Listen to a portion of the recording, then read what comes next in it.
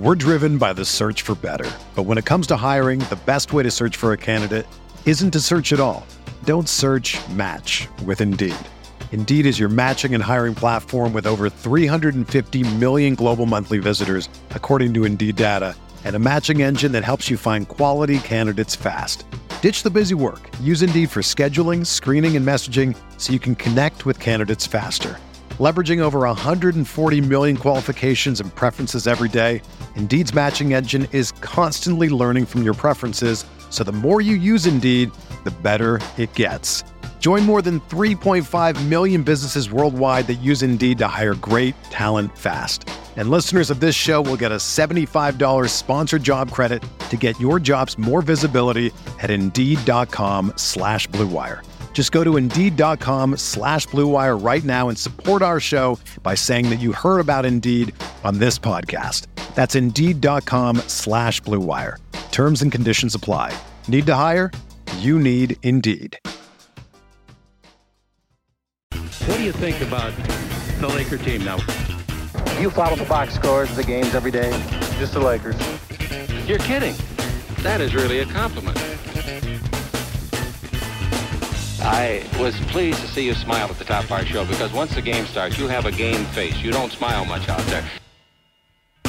I don't think you have to do things for money anymore. Correct. What's up, Laker fans? Welcome to the Laker Film Room Podcast, brought to you by the Blue Wire Podcast Network. I'm Pete, joined by Mike, and the Lakers had a hell of a weekend this weekend. 5 straight victories on Friday night.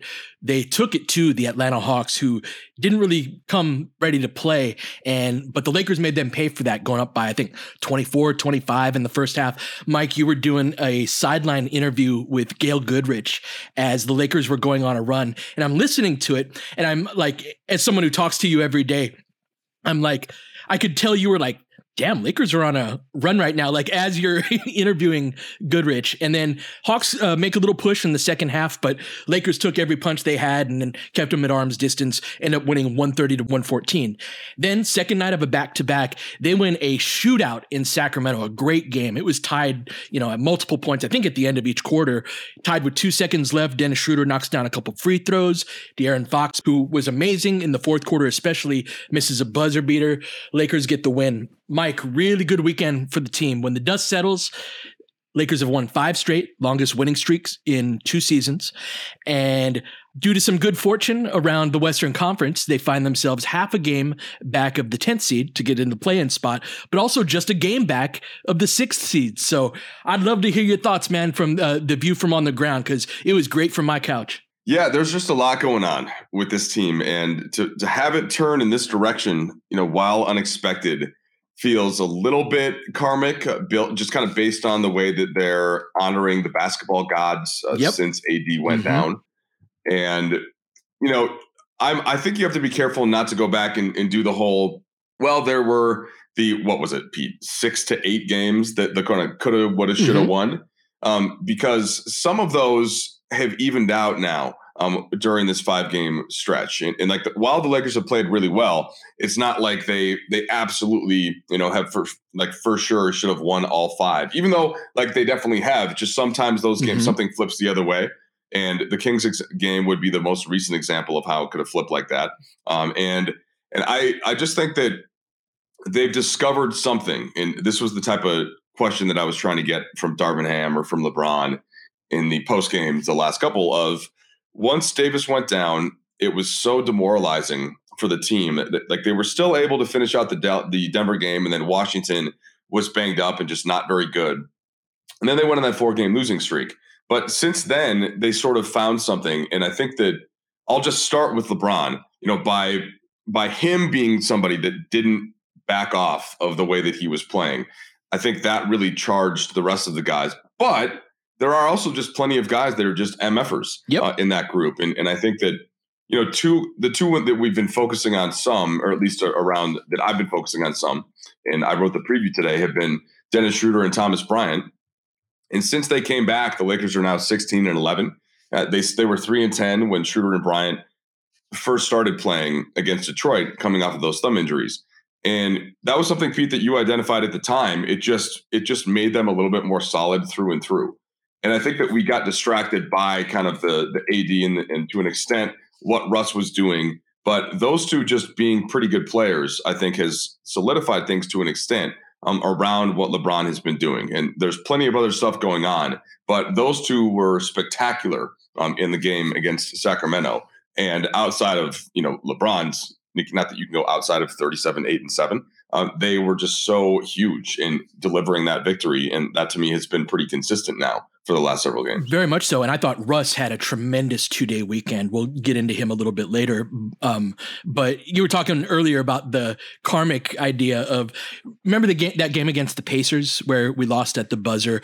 When that ball got swung to Andrew Nemhard at the end, I was like, I've watched a lot of basketball in my life. I was 1000% certain that ball was going in, just based on all of the events that led up to it. Whereas on Saturday night, Fox had a pull-up that it wasn't an easy shot, and it was like a 30-footer, but he had made just about everything else in the fourth quarter. When he put that up, I was almost absolutely certain it wasn't going in, because we are respecting the process. We have a lot of guys that are really thriving in today, and that trio of Russ, TB, and Dennis really exemplifies that. Thomas Bryant, man, I am so happy for him. And this was really an opportunity for him to show everybody how good he is. And again, he's not on a vet minimum contract because he can't play. It's because of health issues over the last couple of seasons, and just his presence on the interior. But really it's this collective attitude, Mike, where everybody's really getting after it in a way that, and also like in a more practical sense, we're playing bigger lineups. Like one of the things that's happened with the recent injuries of Austin, Lonnie, and also TB is they're some of our weaker players in terms of strength and physicality. And so now we're playing these groups where across the board, those are pretty big dudes a lot of times. And yeah, we were having a funny conversation on Friday on the Atlanta game as we're trying to close out the game. And we're talking about like, hey, how do you manage this end of game type of situation? We were up like 14 with 3.5 minutes left, but we've blown so many of those over the course of the season that doesn't feel as secure as it normally does. And we were talking about the idea of like, hey, well, how do you balance the idea of we want to run versus we're up 14 and we just got to get stops? And you made a great comment. You were like, Wenyen and JTA can run, and that's something that just across the board, bigger athletes, that's one of the things I'm really zeroing in on right now, Mike. And I'm curious your thoughts on that up close. Like we look like a bigger, more athletic team that collective size and athleticism is giving teams problems. Yeah, it's funny because I don't know if I'm thinking about it in the context of size, even though I absolutely feel that way just in general. And I know that I think that this podcast has established itself pretty clearly there, even though there's some parts of small ball that are very seductive to you. I think it's not tiny ball that is. No. Yeah, I never meant like, let's not have forwards, yeah, exactly. So basically and by the way, when they won the title, like their small ball, they were still really big. And especially on the wing, like it was, right. The smallest guy in the court was KCP. And it was Danny Green and LeBron and Kuzma and AD and occasionally Caruso, another big physical athletic guard. But so like this team, the size and the height is one thing, but it's just the spirit of this team, like the chip on the shoulder part. And this, like to bring Russ into this, when Russ is on his P's and Q's and when Russ is focused on defense, which he has been at times, and when he's not turning the ball over, and like, he had 15 assists against the Kings. He did take some bad shots as he always will, but he made half of them. Like he scored 23. He got to the free throw line 10 times and he made 7 free throws. So like he gets credit for that. And then you put that type of Russ next to Schroeder and Beverly and Thomas Bryant and JTA. And Max Christie, by the way, another guy who battles and is long. He only scored 2 points in 24 minutes, but Darvin Ham put him in like crunch time, because that's what he needed defensively and on the glass. He had a couple of rebounds. Yep. So that's just a group that, and of course, Wenyen, it's just a group that battles. And they are, I think the other teams are feeling that now, even on that second night of a back-to-back. There is not that back down that I think was understandably evident after AD got hurt for a couple of games when the morale was low. And Pete, coinciding with this, has been if not totally unexpected, but certainly more than what one would have thought, just kind of collective collapse of a bunch of Western Conference teams. Oh, yeah. I'm sure you've been dying to talk about this, Mike. Which teams are those? Yeah, I mean, it's not the specific teams. Oh, okay. Who was it that it was when I was doing the thing with Billy Mack and he said something. He's like, "Beat the Suns." I was like, I don't love, you know what I mean? I had to kind of get defensive, even though part of it's true, but it's not so much about it's the conversation that we were having about Utah the previous couple of years when I didn't think they were as good as the national understanding of that team was. So that's when I really get into it. And then there's one specific team that I do just genuinely hate. But that's not that has not been brought up, and you don't need to guess. So the Suns have lost 6 in a row. The Blazers have lost 3 in a row. The Jazz have lost 2 in a row and have lost 7 of 10. The Kings have lost 2 in a row and 6 of 10. And they, by the way, just haven't been that good since their start. They cannot get stops with their front court of Sabonis and Keegan Murray and Barnes. It's way too easy to score on them, as good as they are on offense. The Warriors have been awesome at home, but can't win on the road and just lost 2 in a row. And the Clippers have lost 6 in a row. So the only teams out of the entire, and okay, by the way, I forgot New Orleans, 2 losses in a row. Dallas had been really hot and won a ton of games in a row before they finally lost. But the only teams between 3 and 12 right now that are on current winning streaks of more than one game, actually of any game at all, are the Lakers and the Timberwolves. And the Timberwolves have been playing the kind of a soft part of their schedule, but nonetheless have pulled out a couple of wins. They're still only 6 out of their last 10 they've only won 4 of their last 10. And so the Lakers have literally been the best team out of that group, other than Dallas. And that is, the standings now are so jumbled back to basically erase, Pete, what was the Lakers were 7 games under 500 and looking to the point of they were so far out of the play-in game that it was just looking bleak, especially considering the uncertainty that continues to be there around Anthony Davis. And I know there's going to be some additional reporting. I think McMenamin put something out today, but it still is not something where there's any real semblance of a target date.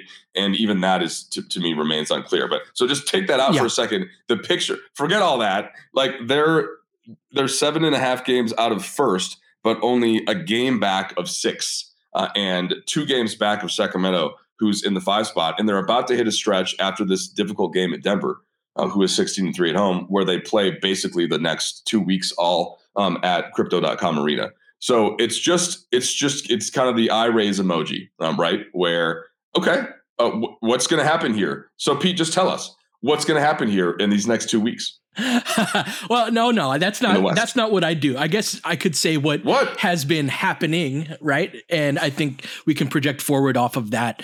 And it's that, first off, we just got to do what we do in terms of if we want to ascend up the standings. I think we've formally joined the middle class of the Western Conference. And I think that that's where we end up on the other side of this weekend. And where to go from here, like, to me, it's really pressing tempo. Do you listen to the broadcast when you're on the sideline reporter? Like when you're sitting on the sideline, do you have an earbud to the broadcast? Yeah, of course. Yeah, I have to, because then I can't. Otherwise, I couldn't come in and have it not sound janky. So the Bill and Stewart in my ear since 2011, except when it's a national exclusive game. Right. Then I don't have. Then it sucks because this is an aside, and I'm definitely distracting. No, these are great, and I apologize. I will have AirPods in sometime to have Michael and John in my ear then, but it's always on a delay. From what I'm seeing live. And so that is not ideal, because I do like having the live call in my ear. But on those times where it's a national game, sometimes then I will be able to focus a little bit more, and I'll tweet a little bit less, or I'll kind of be checking stats a little bit less, because when Bill and Stu are in my ear, I don't have to watch every single second of every play.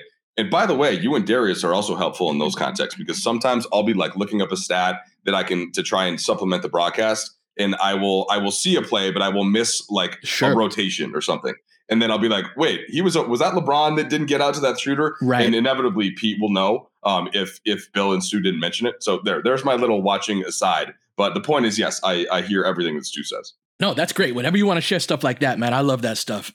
So I've been cracking up at Stu's insistence about our tempo over the last week, especially. It's something he's been saying all year, but he's been really adamant, like, Lakers got to run, Lakers got to play at a certain tempo. And that to me is like, if like on a team with LeBron and hopefully AD soon and Russ, their greatest shared attribute is athleticism. And then you were talking about those MFers, the guys that just go and go and go. They're the guys that often kind of benefit from that. On these Monday pods, I have football kind of fresh on the mind, and the 49ers have been great. They've won 10 in a row to end the season. They've been playing really well. And one of the things is they've got all of these weapons at different positions. They've got one of the best running backs in the league, Christian McCaffrey, tight ends and George Kittle, and big play kind of hybrid wide receiver running back in Deebo Samuel.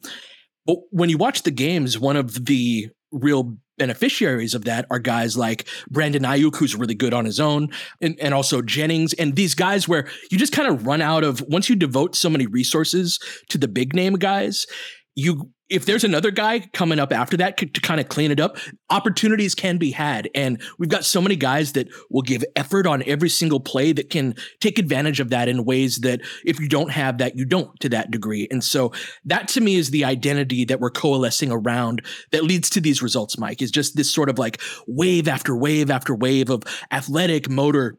And as we've gotten bigger, like when we were smaller, we still had that, but like, your give a crap level only matters so much at like it's combined with your level of size, right? And so if you're big and you've got that motor, I think that really wears teams down. It does for sure. And the point that I want to zero in on is LeBron here for a second, because traditionally LeBron has never really wanted to play in a team that runs that much. And because he's always throughout his career, he's been so amazing in it dissecting what a team is going to do in the half court with the basketball and being able to get to the rim when he wants and still finishing and getting guys corner threes. But I do feel like there's been a shift this year in where LeBron has noticed that the thing that defenses just completely can't handle is him in transition. And it's so easy for him to get those kind of buckets there that he does seem to be just looking to run more. For himself. And then I think that collectively, on top of, Russ and Schroeder and these guys that just push the pace by their own nature, the Lakers are second right now in pace in the NBA, trailing only Golden State. And it's just kind of by a hair. And like they've been up there in pace before, but like they were in 1920, they were 11th. And by the way, pace is a little bit more complicated. It's not the only thing that we don't have to get into all that right now. But like the year, then they really slowed down, Pete. They were 21st in 2020-21. And then last year, we were pretty fast. I believe, I want to say they were faster. They were 7th last year. But there's a difference even between like 7th and, and basically tied for first. And I'm just heading into the season, I would have been concerned, and I probably said some of this about asking LeBron to do that much, but I don't know. There's almost a part of him that's just, it's not like hard for him now that his mindset is like this and he's almost living off it. And he's almost, because he's so often getting rewarded. It's like you have the treat at the end, when you get done with the skill set or with the skill. So what are your thoughts there and how have you seen that impact LeBron? Let's take a break and talk about LeBron and pace in year 20. We're driven by the search for better. But when it comes to hiring, the best way to search for a candidate isn't to search at all. Don't search, match with Indeed. Indeed is your matching and hiring platform with over 350 million global monthly visitors, according to Indeed data, and a matching engine that helps you find quality candidates fast. Ditch the busy work. Use Indeed for scheduling, screening, and messaging so you can connect with candidates faster. Leveraging over 140 million qualifications and preferences every day, Indeed's matching engine is constantly learning from your preferences, so the more you use Indeed, the better it gets. Join more than 3.5 million businesses worldwide that use Indeed to hire great talent fast. And listeners of this show will get a $75 sponsored job credit to get your jobs more visibility at Indeed.com/Blue Wire. Just go to Indeed.com/Blue Wire right now and support our show by saying that you heard about Indeed on this podcast. That's Indeed.com/Blue Wire. Terms and conditions apply. Need to hire? You need Indeed.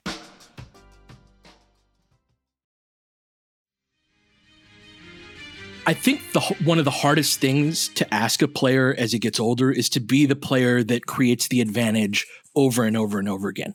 So those transition opportunities, the advantage is naturally built within the situation. And that's really part of the reason, Mike, why I view LeBron's superstardom as still being like a 3 years ahead type of thing, is because he has the ability to identify opportunities and situations that he's just playing the game at a different level than anyone really ever has, meaning that there's nobody that's ever had the wisdom of experience. There's no one that's ever had the wisdom and experience of 20 years, and not just 20 years, but 20 years of being the guy on his team, right? Which is a different role than, say, Vince Carter's story, where he was the guy and then he was a really good spot up 3-and-D guy for a few years at the end, right? No, LeBron's still the guy. And so you've got 20 years of that knowledge of how to master the situation, and combined with a body that can still do a lot of things that others couldn't do at that level of experience, while also being just extraordinarily skilled. And so I think we've seen a shift in the roster, and it's been freaking ugly up to this point, but the team is fundamentally just has a lot more ball handling on it now, and which Russ kind of is at the pinnacle of that. And that's one of the things I've noticed over tracking net rating, Mike, is over the last, since AD has gone out, the LeBron and Russ groups. And I really want to emphasize, these were some of our worst groups for most of this year. LeBron and Russ without AD were really bad. They were like -10 net rating for a decent portion of it. Those have been like a plus 28.5 since Anthony Davis went out over 13 games. They are just kicking teams' butts. And one of the ways they're doing that is both in transition, but also there's a 2-man game, pick and roll game, where LeBron is the big, and they're just eating off of that, Mike. And so seeing that's one of the opportunities in Anthony Davis being out, is you're going to get more minutes for that group. And now 2 weeks ago, we might not have thought of it as an opportunity. It was like, great, they might get better at that, but they're going to lose a bunch of games in the process. But that's one of the things I've seen, Mike, is like they've really started to click. That group with that net rating, 130 on offense, 130 offensive rating between those two. And I can get into more of the details on that, but I'm really seeing an emergence of that 2-man game. Well, you're also starting to see that reflected just in the season-long net rating, and Russ has now crept above water, and he was on the lower end for much of the first part of the season, and he's now a 0.3 overall. LeBron's up to 2.0, and then you have AD on top, but he of course has been out, and then like Wenyen and Austin, which are kind of like the not surprise. Type groups of the guys that just kind of come in and succeed. But you're right. Like it's been reflective in the numbers and in the eye test. And so what I'm now trying to figure out is this, as always, is the sustainability, and things happen in the NBA season. So this stretch that they've been in and this rhythm, and it's not going to stay exactly like this.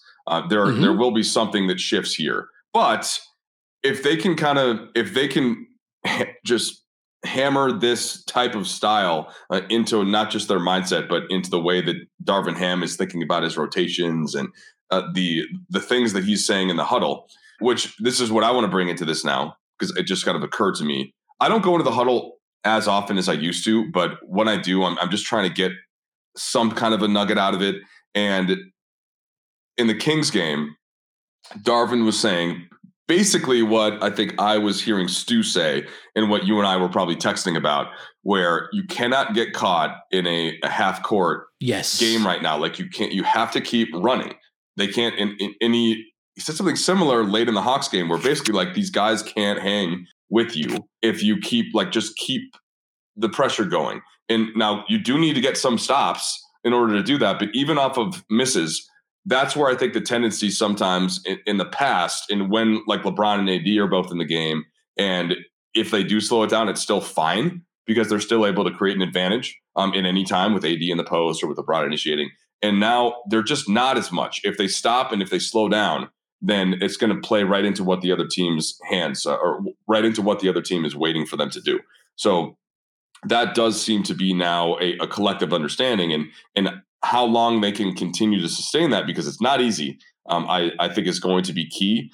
And I'm just trying to set some realistic expectations as to what that level of energy that's required and mentally and physically is difficult, but it's certainly working right now. Yes, this is going to be one of the great storylines of the second half of this season is how do you play with pace for as long as possible? And that's something that we need to get better at, because if you want to fly, you got to keep flapping your wings. That's something that we got burned on a few times earlier in the season, that you'd hear me, and you should have heard my belly aching in the text thread, Mike knows, about like, we just stopped playing. We just stopped, right? And it becomes this deluge 10-0 run in 90 seconds from the other team, and we're passing the ball to the other team, you know?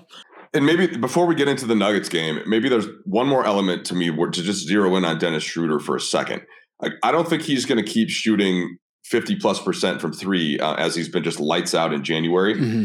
But he's been able to, even when things slowed down in the Atlanta game a little bit, like he's been able to rescue and save some half-court possessions. And either by getting to the rim, or he does have a little grift in there, like by getting to the free throw line, by using his quickness to then create at least a tiny bit of advantage and then, throw his body into a defender or whatever. But he's been able to do some, which means that LeBron hasn't had to do all of that. And I think that that's going to be another key where at times things just are going to slow down, or the other team's going to score, or there's going to be a timeout, but they're going to get themselves set. And then, how do you get that possession where it's not LeBron dribbling on the perimeter and eventually sidestepping for a three? Because that's not the situation that Russ is good in either. You don't want Russ having the ball in those slow down situations and try to create something in the half court. But maybe Dennis represents their best option of doing it.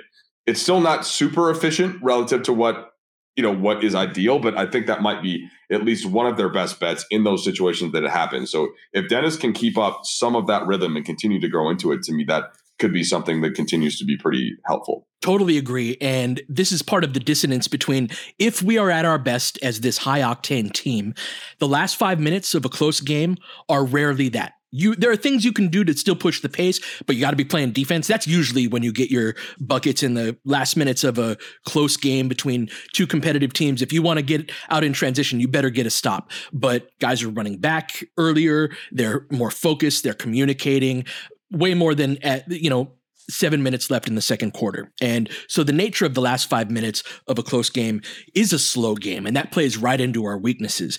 And so Dennis is actually very good at that. I actually think he's much better at that than in the push the pace type of styles. And so that's kind of these two different groups that are emerging within the team, these subgroups of like a team that can play big and slow, I think, and then a team that can play lightning quick. Super curious to see what TB and AD looks like.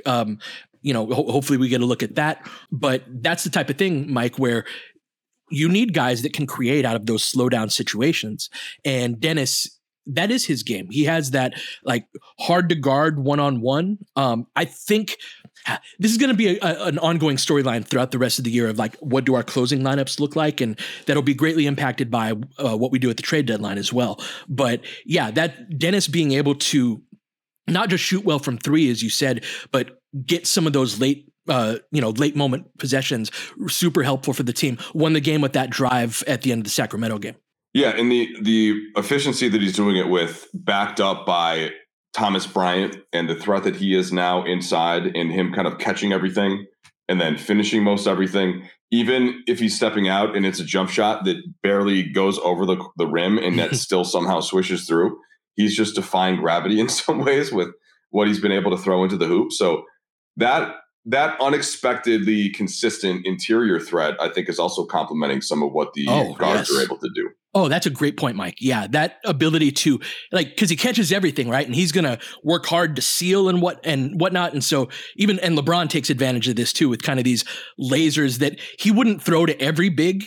Some of the passes that he throws to TB, but even the ones that he doesn't catch clean, he kind of deadens the ball. So it's not like it goes flying out of bounds off his hands. It kind of like a tight end or something. It hits and kind of deadens, and he catches it on the second time. And and he's using his body to kind of keep other, the other players that are on him off to some extent, so that he can then gather it's impressive actually the way that he does it. he's such a big guy, but he uses great technique, Mike. And so that's why he's so fun to watch, is because when you got a guy that cares, he gives intelligent effort.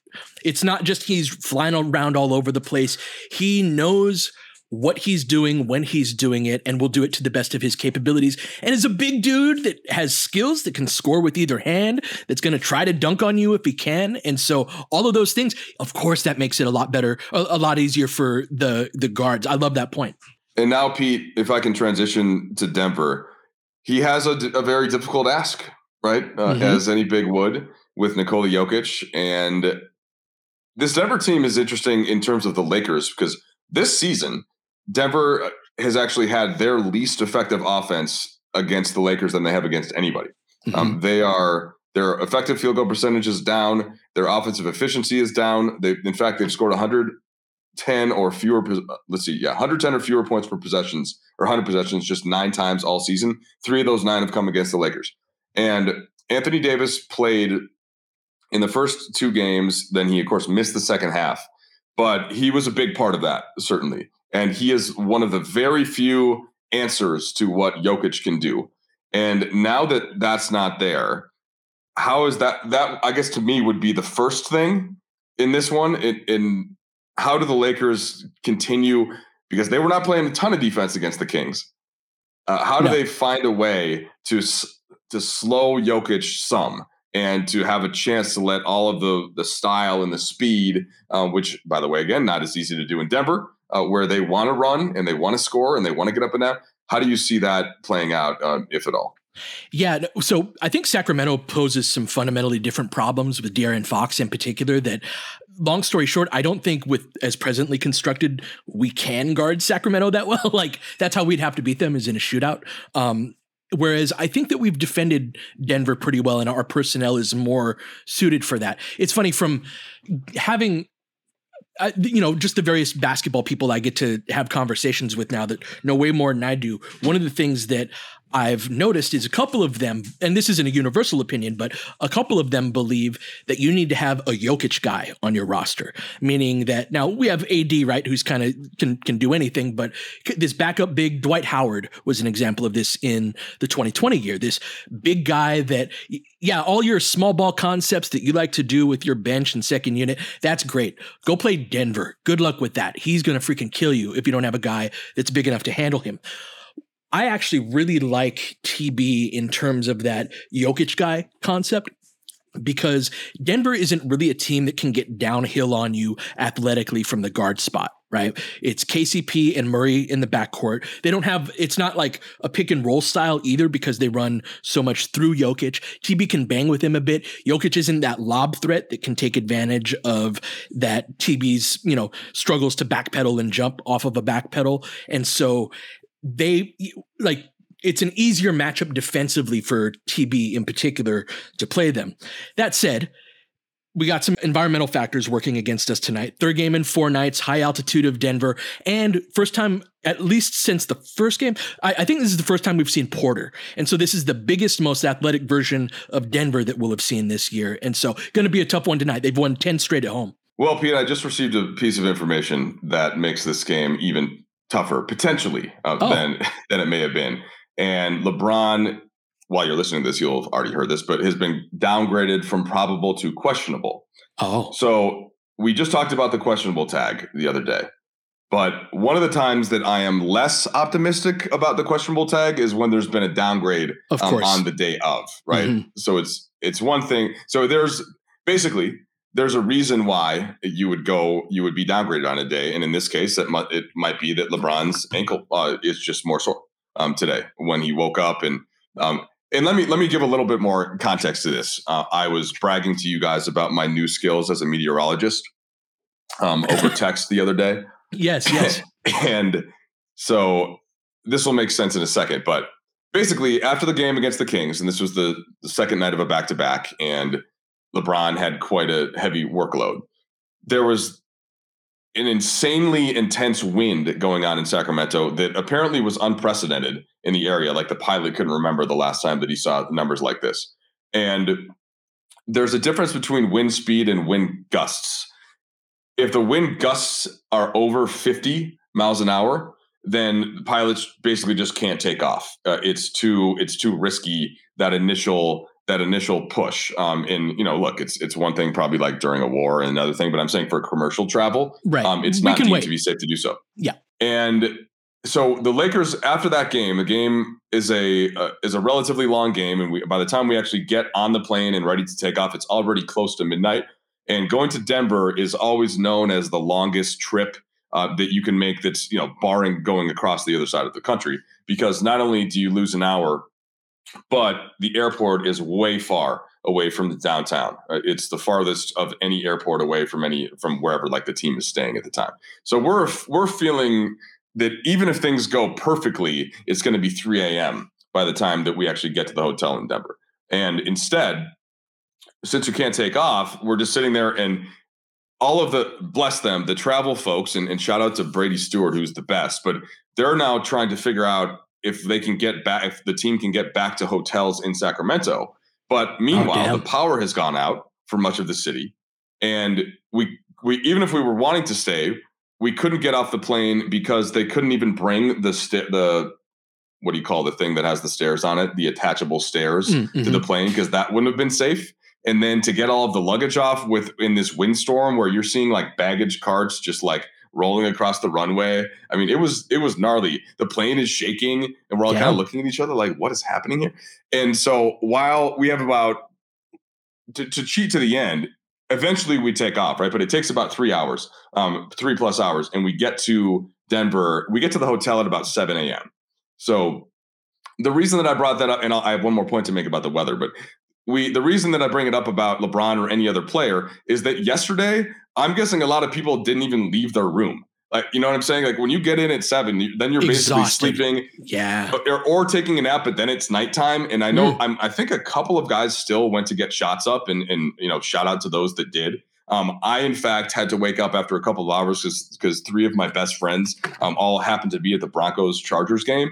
And I was like, I'm not going to get to see a couple of these guys if I don't go. So I just, I don't have to play basketball though. And I don't feel great on this day. And that's because so long story short, if LeBron, or any other player probably didn't have yesterday to figure out exactly how they were feeling physically or with an injury, and they may have woken up today, in more of a normal context. So there you go. We'll see if he ends up playing. I'm sure he'll test it out before we get to the game.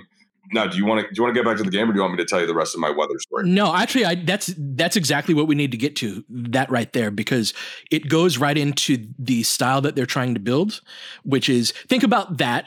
Basically, you gave a recipe for exhaustion, and you had third game in 4 nights. Really good Denver team, best team in the West, 10 straight at home. Yeah, best at home. We have every reason to lose 16-3 at home. Right. High altitude of Denver when your whole thing is to run. And my thought is play the guys that can go. We need to build an identity, and we have been. This has been great. Like the way Darvin's done this, just wonderful. Building this identity of this high octane team. And to do that, you have to get used to playing at a certain level of go. And so that, of course, the counter push to that is like, you can't ask LeBron James to do that for 82 games. Then don't. Then give him nights off that he needs off, and give him shorter shifts if he needs, like whatever he needs for that, right? But then play the guys that are going to go. And if you lose the game because the other team has more talent than you, that's fine. But don't lose the game because you don't stay true to your principles and your style, which is you're building over the course of multiple games. It's not about a single game in Denver against any opponent. It's this building of we and what we are about, that we are really starting to see the fruit of being born from that. And so you can't have these kind of lifeless, listless nights. Like play Max Christie, play Wenyen Gabriel 30 minutes. He's going to go. You know what I mean? And so that said. To me is how we need to approach games like this. Yeah, that's very well said. So do you now want to hear the rest of my weather thing? Yes. I think I think they were angry they couldn't light the beam that night, Mike. Well, first of all, they're shaking the plane, mad at the Lakers. And you know how they feel about us. You guys can let me know on Twitter. I really try not to have like the type of moment where I'm doing like I'm being a reporter and I'm saying anything that sounds like homerish or antagonistic to the other team. in my mind, when Thomas Bryant finished his last thought, because he was like so excited, you know, if you watch the walk-off, he really is that dude. That's how he plays. That's how he is. That's his personality. Yep. And I was going to close by saying something along the lines of, no beam tonight, you know, and just sort of winding him up. But then I didn't want that to then get taken by Kings fans. Look at this Lakers reporter talking about the beam. So I'm like, I'm just going to skip over it. But it would have been kind of funny. Screw them. It would have been kind of funny. But the win thing, and this is when I was really feeling great about myself. Even though this is very dumb. Okay. But I'm like, I don't think it makes a ton of sense to get everything off of the plane, you know, go to potentially 3 different hotels. We're going to get to those hotels and they're not going to be ready, right? Which usually whenever the Lakers land in a town, that team is like knows that the team's coming. So everything's laid out. It's very efficient. Mm-hmm. We all get our bags. And I was just like, when is this win thing going to die down? So I'm just messing around in the weather app. And if you scroll down, I'm showing Pete now on my phone. You scroll down, you have to go for a little while. You go past, there's air quality, there's a precipitation thing, there's UV index, there's sunset, and then eventually you get to wind. So I'm like, oh, wind. So I click on wind. And then there's 2 different bars on a graph. The top one is gusts and the bottom one is wind speed. And then just a quick Google is like, okay, when can pilots take off? And I think it said the threshold is 50, but I didn't know that for a fact. The pilot wasn't sharing this. But basically, you can see every hour you can scroll, and it was midnight at the time. And if you looked at the hour, it was at midnight, it was 53. But then at 1 a.m., it was 49, or it was 51. And then at 2 a.m., it was 49. So I was like, well, if we just wait here until 2 a.m. and maybe by 3, and then it was going to like every hour, Pete, it was like the graph was going down steadily. So, and by 4 a.m., right, it was going to be down to 44 or whatever. So I'm like, I think if we just stay on here and just wait for the wind to die down until the threshold by which we can take off, it's going to be bumpy, but like that will be safe. And that's what ended up turning out. Now, do you think I should apply to, like, I don't know if UCLA or USC has a meteorology department, or do you think I should start doing hits for Spectrum News from a weather perspective? What do you think, Pete? How impressed are you with my weather research? Not there yet, man. Actually, Spectrum News, quick aside, they're really good. Like Spectrum's product that they create, like just for a news channel, I have Spectrum, and that's one of my dad watches Spectrum News, and it's just like, oh, this is actually really well done. News, Mike, you know I have strong opinions on media being done well, and I will voice my displeasure when I don't think it is. But the Spectrum folks do really good work. So, sorry, Mike, I think you need to crack the rotation over there. I think you're going to need a little more than your app. All right, you know that. Look, that's true. You could have just indulged me a little bit, and you're the one that's always telling me that you like when I share the ego type stuff. And now I do, because on the shit that you're good at, on the shit that you're legitimately like good at, have some command over. Be like, Mike, that was good. Mike, say it with your chest. That was good deductive reasoning. Looking up something on your phone. It was good deductive reasoning. No, you look up something on your phone. You're not good at that. Nobody else in the back of the plane was figuring out the wind speed. Billy Mack wasn't on there figuring out the wind speed. All right, fine. You're right. Spectrum News is great, by the way. They do a really good job there. So I'm glad you pointed that out. Really good work over there. All right. So yeah, will be difficult if LeBron is not able to play in Denver, Pete. But I like your essential point about just keep this identity that they've had, whether he's in or not. And then, you know, look, I'm not saying that the last thing you ever want to do is like punt a game. And I think I don't like the way that that's defined in like year 20 for LeBron. Like that is different from load managing, you know, somebody that's like 24. And I wouldn't even call it load management. If he misses it, he has had an ankle issue. So, you know, it's just this to me makes sense, and we will see how they handle it if that ends up being the case. All right, let's get after it. 6 p.m. West Coast time. Lakers at Denver. We'll be back tomorrow to see how it goes. But until then, you've been listening to the Laker Film Room Podcast. We'll catch you guys next time. James has got it in low to McHale. McHale wants to turn. He's double teamed. Just pass out in front. Broken up by Worthy. Tip to Magic. Worthy dives on his belly. Magic scores. There's Magic got it.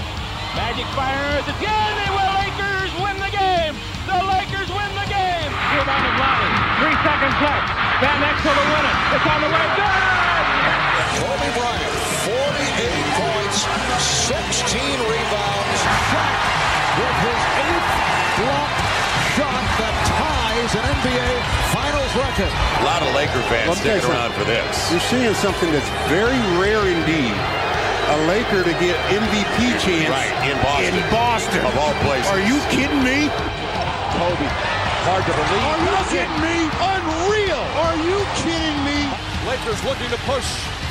Bryant spinning in the lane. Back for Gasol. Pretty pass. And it's back to a three-point game. Kobe Bryant picked up by Bell. There's the move. 2, 1. Miss it! Unbelievable. For the victory. It's over. Shot clock now to 5. Bryant. Yes! And that was a little tap to Alvin Gentry.